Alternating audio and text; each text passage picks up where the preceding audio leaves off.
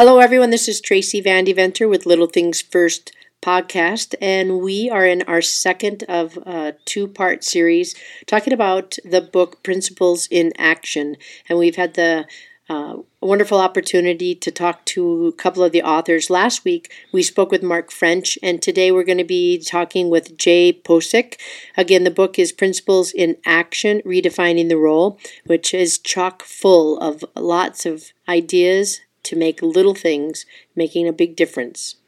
This is Jim Martin, co-host of Little Things First, and I think you're going to love this interview with Jay because he's been at the middle school level for many years and has lots of little things that he has done that have made a big difference.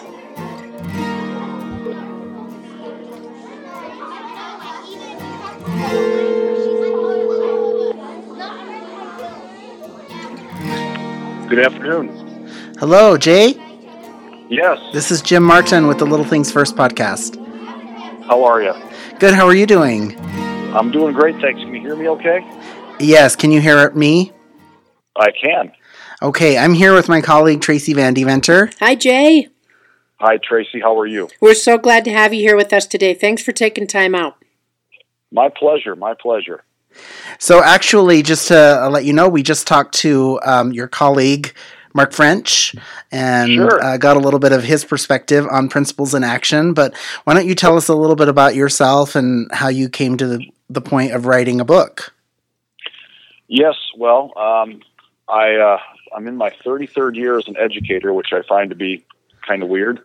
Didn't think I was that old until I started adding up all the years. But I always knew I wanted to be a teacher. But I actually began my course of study in biomedical engineering, and then had a change of heart, and I'm really happy that I did. And I've been an educator for just my 33rd year, as I mentioned, 30 years in middle school. So I think I found my little niche there with those preteens and teens, and just all the energy and excitement that they bring to school every day. Yeah, it takes a special person to do middle school. A very special person. Thanks for calling me a very special person. That's nice of you. And you're a principal now at a middle school? Yes, I'm in my 13th year as principal at Merton Intermediate School. I have about 400 kids. We're 5th through 8th grade. I've got just incredible staff that I get to go to school with every single day, and a very supportive community. Supportive superintendent and school board, and they allow me to do what I need to do to make sure that our kids and our staff have the things that they need to have a great educational opportunity. Very good. Very good. Well, Jay, we are talking about little things that make a big difference in school. We've read your book, and thank you for both you and Mark and Ryan Sheehy for writing Principles in Action, Redefining the Role. And I would love for you to talk about what do you think are the little things that make a big difference? Well, for me, the little things start the moment that I get to school. And try and clear off everything that I need to clear off before the kids and the staff happen to arrive, so that I can then spend as much time as I possibly can with them, whether it's greeting them when they get out of their car or off the bus right away in the morning. I have a jammy pack, which is a wireless speaker that's in a fanny pack that I greet the students with every day. And once the bell rings for the kids to come inside, I follow right along with my tunes playing right down the hallway, greeting all the staff throughout the school. And then I kick off the announcements every morning, start off the day that way, and always end it like yesterday being Friday. It always ends with, and make it the best Friday of the week. It's a little tagline that I have, and the kids, when I'm not there, they know it because they don't hear my voice on the PA to start out the school day. But I'm in classrooms, sitting down with kids, learning with them. They're teaching me oftentimes as well. Lunch and recess duty is where I spend my time. My superintendent says I'm the highest paid cafeteria supervisor in the state of Wisconsin, and I wouldn't have it any other way. And thank you for that. Yeah. And then at the end of the day, back outside with my jammy pack, saying goodbye to kids as they hop in the cars with their with their families and head home before they come back and join us the next day. So just those little tiny interactions. Kids following me in a conga line, sometimes at recess with music playing, and just those little tiny things that I think really make a big difference. Now tell us a little bit more about this Jammy Pack, because is this something you invented, or is this a real thing that exists out there that I can buy one? It's a real thing that exists. If you go on to just do a Google search for Jammy Pack, you will find them. I think I got mine for like $30 on Amazon. Very nice. But there are a number of principals. Allison Afsey has one, and I think Lindsay Stumpenhorst, I think, has one as well. So just a bunch of different people that happen to have one. And I oftentimes, when I'm speaking at conferences, will have mine on with some tunes playing. So very cool. It's kind of a great way to greet people as they walk into the room for their session. Nice. Yeah. Excuse me. Hey, I wanted to check in with you on Principal School, right? Sure. So you are talking about things they don't really teach you in Principal School. And I'm curious, give us a little more detail about if you could be in charge of Principal School, what would you do differently?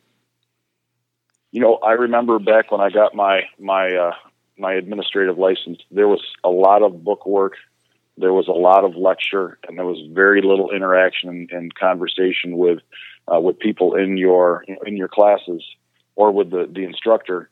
And it was a lot of sit and get, and I don't learn well that way. And I really wish I would have had a lot more opportunity to talk to the practitioners that were, that practice being a principal every single day.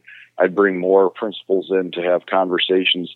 Jessica Johnson, one of my dear friends from Wisconsin, she teaches an administration class in La Crosse, and she invites principals in to talk to those people that want to be principals. So.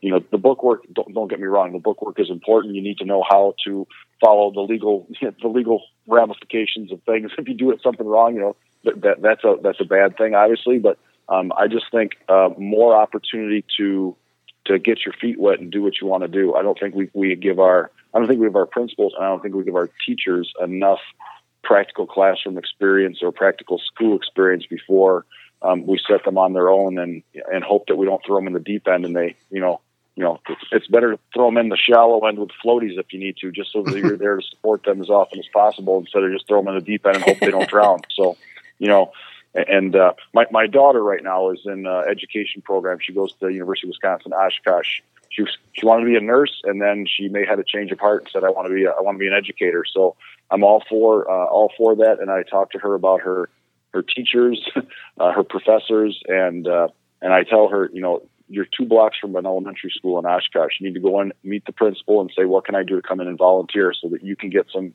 practical hands-on experience before you even get your own classroom. Because I remember my first classroom. I did those kids a serious injustice when I started as a teacher. I thought I knew what I was doing until the kids showed up, and then I had no clue, right? And we all feel that way. Yeah, so how do we help educators get more of that experience? So if you get in there, and I think that's where the passion grows. If you can get people into classrooms and into schools, we're gonna have more teachers. Because right now there's the unknown. I met some people last night. I was out to dinner. I met some people last night. The question was, you're a middle school principal? Well, God bless you. I could never do that, right? And I said, well, why don't you come to my school? Well, I couldn't do that. Yeah, come on in. I think we just have to invite more people into our school so that they know the great things that are happening. So. That's great. Yeah. And I'm so glad to hear that you encouraged your daughter to get into education. I always get a little bit frustrated when I hear educators discouraging other people to go into education because it just sends the wrong message about our profession. And with such a teacher shortage across the country, we need to tell good stories so that we can encourage people to commit to the profession. If you were to ask, go ahead. Go ahead. No, go ahead. I was going to say, so you're enjoying your time, and you have been there. I think you said 14 years. This is my 13th year as principal. Yes. Yep. And so, wow, you've really been able to develop relationships and connect with the community. I was curious, what do you think the students would say are the little things that you do that have helped them? Well, I'm not sure I can The things I told you obviously would be some of the things that they notice, but I think that, you know, they'll saying their name when they walk by in the hallway and sitting down next to them and having a conversation where they lead the conversation. It's not the adult leading the conversation, and fist bumps and high fives. My favorite story, about 4 years ago, we have graduation for 8th grade in our school. And at the graduation ceremony, my job is to say all the students' names, and our superintendent, school board members hand out their diplomas, whatever you want to call them, for an 8th grade graduation. And I've only had one student do this, but one student he ran up the stairs and gave me a hug as I'm standing behind the podium, and it wasn't my daughter. So what happened after that is what was more impactful to me was when the dad walked up to me and said, "You are only the second male I have seen my son hug." And I said, "Who's the other one?" He said, "Me." Wow. So, you know, I don't know what kind of story that tells you, but I think the kids know that no matter what, I'm there for them. Yeah. Whether they're having a really good day or they're having a really cruddy day. We have a wonderful school counselor, but she works at both our primary school and intermediate school and isn't always available for our kids. The kids will come and find me. My office is not, well, for some kids, it's looked at as a place where discipline occurs, but in other times, it's just a place to go and talk to Mr. Posick in private. So, or sometimes we just do a little walk and talk, or sometimes we go sit in our learning lounge, which is just an excellent space that we have for our 7th and 8th grade kids. So, it's just those conversations. I think the little things would be like, you know, Mr. Posick really kind of knows us for who we are, not just as a student, but or as a number, but by name. Yeah, so important. Tell us about the Learning Lounge. So the Learning Lounge is an awesome space. So we had an underutilized room in our 7th and 8th grade is up on the 2nd floor of our school, underutilized room, and one of our teachers said, "What if we tore down this wall and we made it into a bigger learning space for our kids?" So what happened was we literally tore down a wall. So it's a central room in our 7th and 8th grade hallway. And it's filled with all different sorts of chairs. We have, those like ball chairs that you can sit on, wobbly stools, high tables, low tables. We have a big, huge TV there that we can Chromecast things to. We're a Google Apps for Education school, so we can Chromecast presentations. Kids can Chromecast to that if they're doing a presentation for, let's say, their class or their grade level. Got a couple of areas that actually look like booths at a restaurant that they can sit and study at. We've got a couple of couches. I mean, it's just a very relaxed sort of space that kids are able to use for their learning, and it's even got a little kitchenette in it. So that's where I like to have our staff meetings. We don't have many, but when we do, we have it up there just because it's a great place to sit and learn and have conversations with one another. And when would students be able to get access to the room? Do they flow in and out throughout different periods, or is it mostly just open at lunch? Yep. Well, we don't allow them to eat lunch up there because we're concerned about what the state of that room would look like. Yeah. With 200 kids up there, and we have a nice cafeteria for our kids, but the teachers will check it out. We have kids who will ask permission to go and do their group projects there. There's a couple of whiteboard tables in there too. So sometimes, if kid needs extra support in math, an instructional assistant or a teacher might take a couple of kids and, do the math on the whiteboard table while they're learning. So, and we've got a couple of kids who are actually taking online foreign language classes.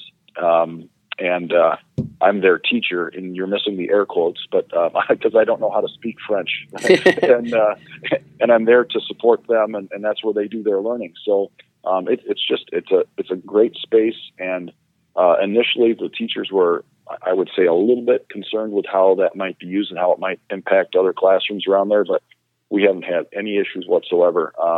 It's just a great space for the kids to learn, and they like going there. Actually, our school board meeting we're having on Monday night, first time ever, we're going to have it in our learning lounge. So we'll see if that either brings more people in or fewer people in. We're not sure yet, but we'll see.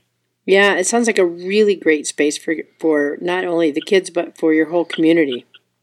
Yes. Mm-hmm. Yeah, I love that it came from a teacher too, sort of having that vision. That's great that you are so open to suggestions from your staff that could really take root.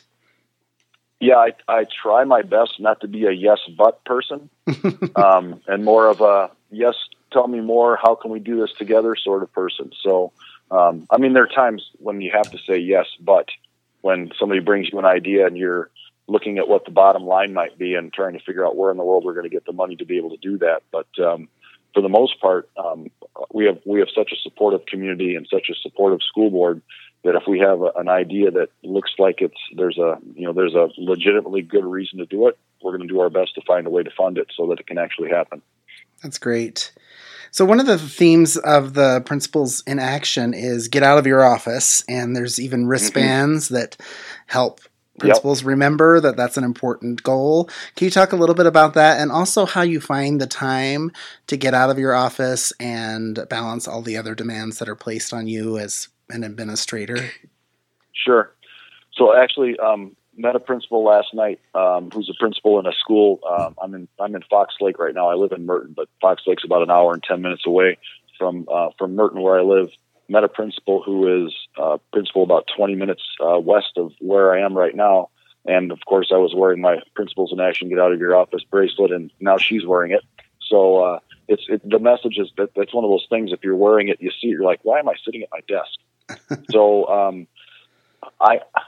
I'm lucky. I've got a Chromebook. I've got a phone. If the secretary, if there's something going on in the office that I need to attend to, I get a text message from my secretary. I'm in the office, within 3 minutes. So if I need to be in my office, I can get called there at any time. Have my Chromebook with me so I can access, access our student information system, emails, all those different sorts of things. So I'm kind of a mobile person to begin with. The kids would tell you that I don't sit in one spot for very long. They would also tell you they don't always know when I'm going to show up. From them, the nickname I got from them, they call me the ninja most of the time, just because I silently enter and sit down, and they don't have any idea sometimes that I'm even there. So, but I mentioned before, I get to school early and try and get everything cleared off that I possibly can. Make a list of things that I know that I have to do during the day.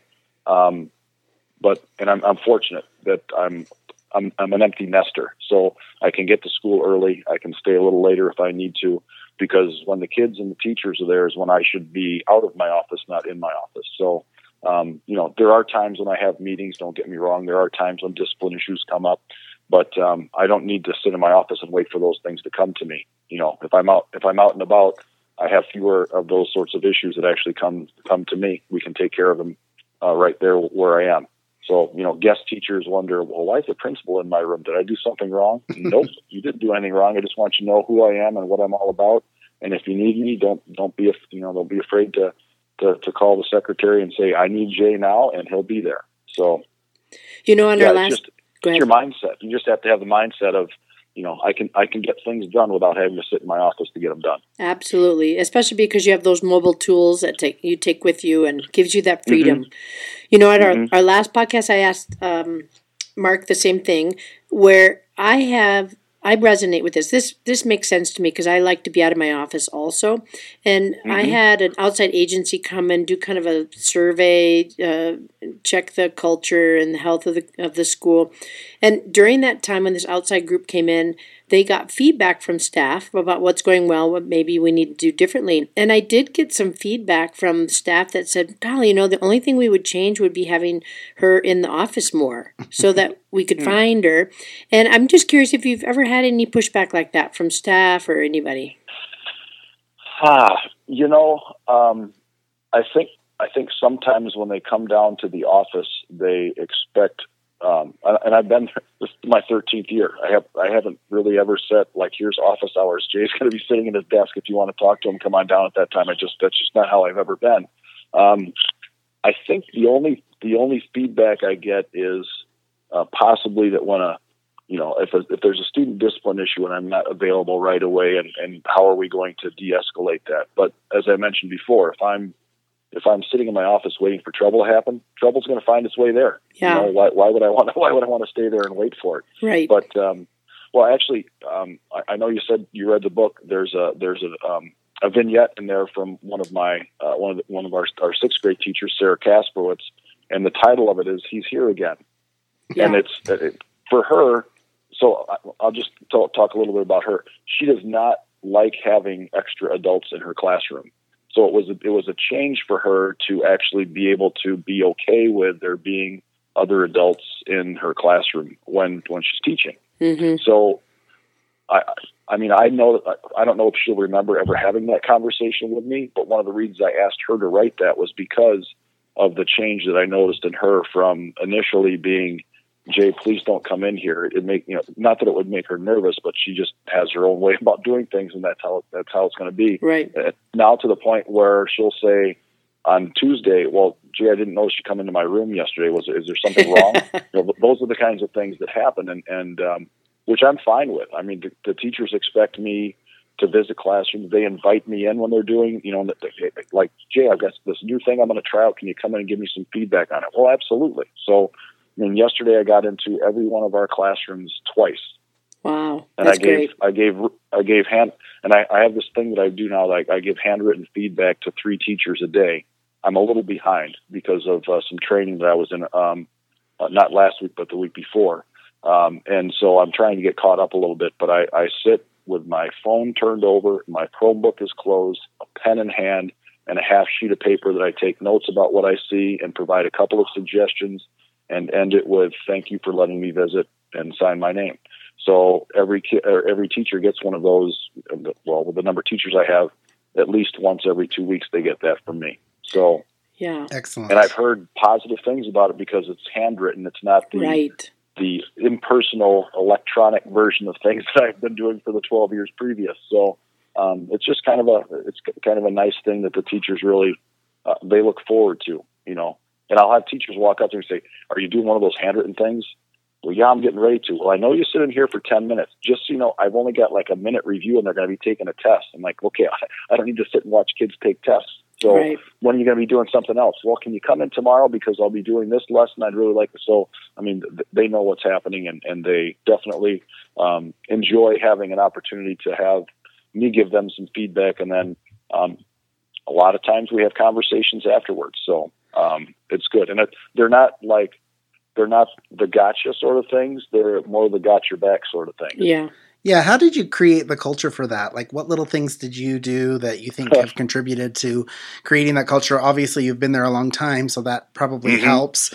But what else can you give advice about that would help some of our listeners to kind of take that cultural step where giving feedback is a welcome thing and teachers are looking for it?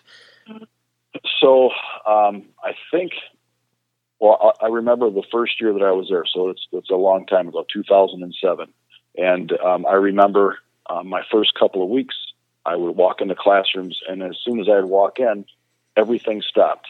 The learning stopped, the teaching stopped, and it was, "Hi, Mr. Posick. Class, say hi to Mr. Posick." And I'm like, "Oh, good grief! This can't happen every single time I walk. Yeah, I can't have it happen like that." Everybody's staring at you.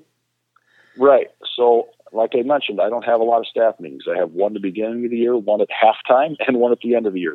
That's about all that we have because I have grade level meetings with our teachers every week. So anything I need to share with them, I share with them. It's not a big deal.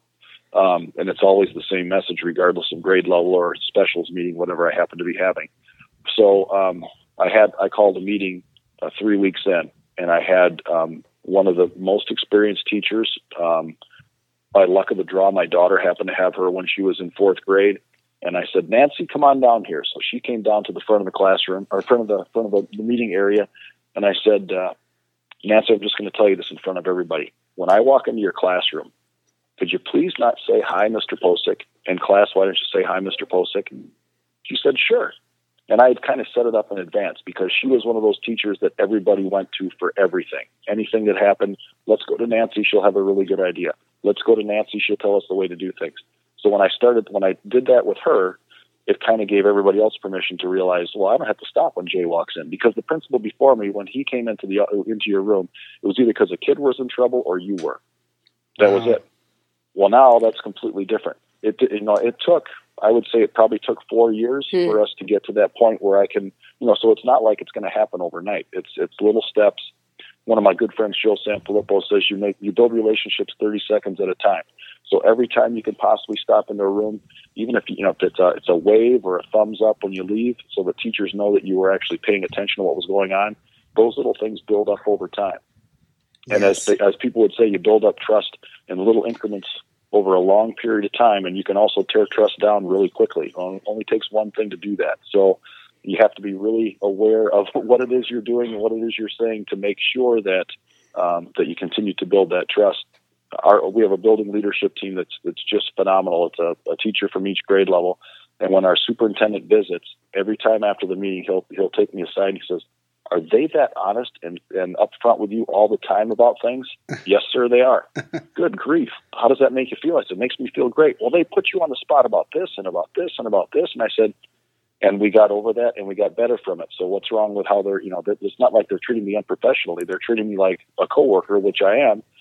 I just happen to have one stripe that says I have a little more power than they do, but I'm not an abuse of power. It's more of there's a lot of co-power that goes on. So that when that group says this is what we're going to do as a school, it's not Jay saying it, it's that group saying it, and we're able to push things through that other people might think, well, we can't do that. No, we can. We're going to do that. So it's a pretty cool thing. And you build such ownership and such community, I think, in that process. So kudos to you. Thank you. Yeah, it's interesting. We don't lose a lot of teachers, so we don't have to hire a lot of teachers because once they join our team, they don't leave unless a spouse or significant other gets transferred. Most of the time out of state. That's when we might lose somebody. But I know when I sit through our interview process with our teachers, and they'll ask one of the questions is what questions you have for us, and all the candidates almost always say, so how would you what would you say the culture of the building is? And they all turn and look at me, and I said, this is not for me to answer. That's for you guys to answer. And they'll all say, it's like a family here. I mean, every Friday I send out an email to our staff, and it always says, good morning, Merton family. That's just how we are. So it takes a while to build that, but once it's built, it's amazing what great things you can do. Wonderful. So tell me just, we don't have very much time left, but how did you come to write Principles in Action with Mark and Ryan? Well, it's an interesting question. So Adam Welcome is the one who actually started the Principles in Action hashtag in the group, and I just on a whim decided that I wanted to present at the National Principals Conference, and it happened to be the first time that they had the elementary school and secondary school principals conference happen at the same time. It was in Philadelphia, so we're on the Loxter Principles in Action group, and I said, hey, anybody interested in presenting in Philadelphia on Principles in Action? And Mark and Ryan were the first two that said sure. So we put together a presentation, and it was the first day of the conference, and it was at 7:30. So for me, that wasn't a big deal. That's for Mark and I, that's like 6:30 our time. For Ryan, it was like 4:30 in the morning his time, but he still was up for it, right? So we the night before we had a gathering at a local establishment right there by the convention center, and we had a picture taken of there's probably 50 principals in action that met for the first time in person at this local establishment there, and after we got done with our session, I looked at them and I said, you know what? I think we could write a book about this. And they're like, yeah, sure, let's maybe we should think about doing that. So that was July of 2017. And we just kept kicking it around and finally decided that we were going to, go ahead and got lucky and got connected with Marlena Taylor from EduGladiators. And she thought we had a great idea for a book. And there you have it. That's how it got started. Great. And what I love about it is so practical. I mean, it's you're all in the field currently, and, it just feels very like something you can do tomorrow. Yeah. Well, that's kind of that's the way that we wanted to write it, was that, you read a little bit about here's this thing, and then there's some questions that'll maybe challenge you to get out of your comfort zone a little bit, or a call to action. And, so you can read a chapter that's 4 pages long, have an idea, and go and do it the next day. It's it's right there. So it worked out extremely well for us. And I've had a couple of people say when I'm reading the chapters, because each one of us have we all are like the author of a chapter, and then we'll put in Ryan's idea here or Mark's idea here. I'm writing from my point of view.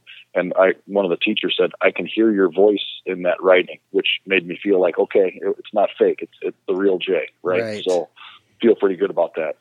And just full of little things that don't take a lot of time or a lot of money or like all kinds of district approval, just full of a lot of little things that make a difference. And, it comes out in the chapters that you've got. One final question.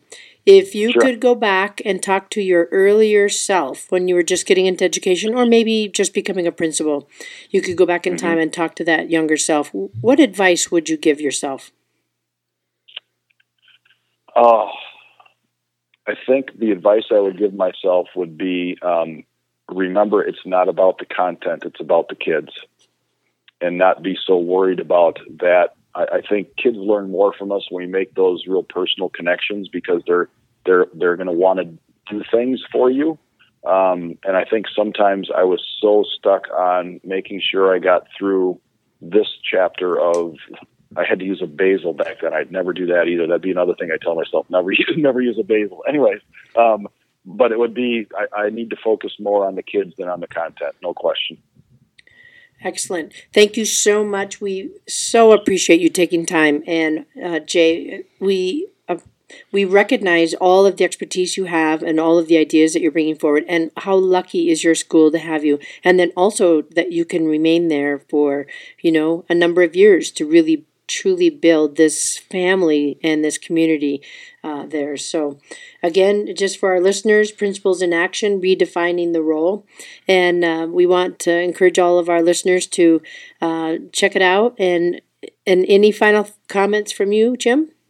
No, I mean, I thank you for writing this book, and I mentioned to Mark that it's how I got turned on to the professional learning networks on Twitter and Voxer, and so I would encourage people to check out the Principals in Action hashtag on Twitter and to join the conversation because it's ongoing, and I love the little challenges that you issue, and I think that's great inspiration for leaders who maybe aren't feeling very inspired lately. So it's a great way to connect and to stay excited about the work.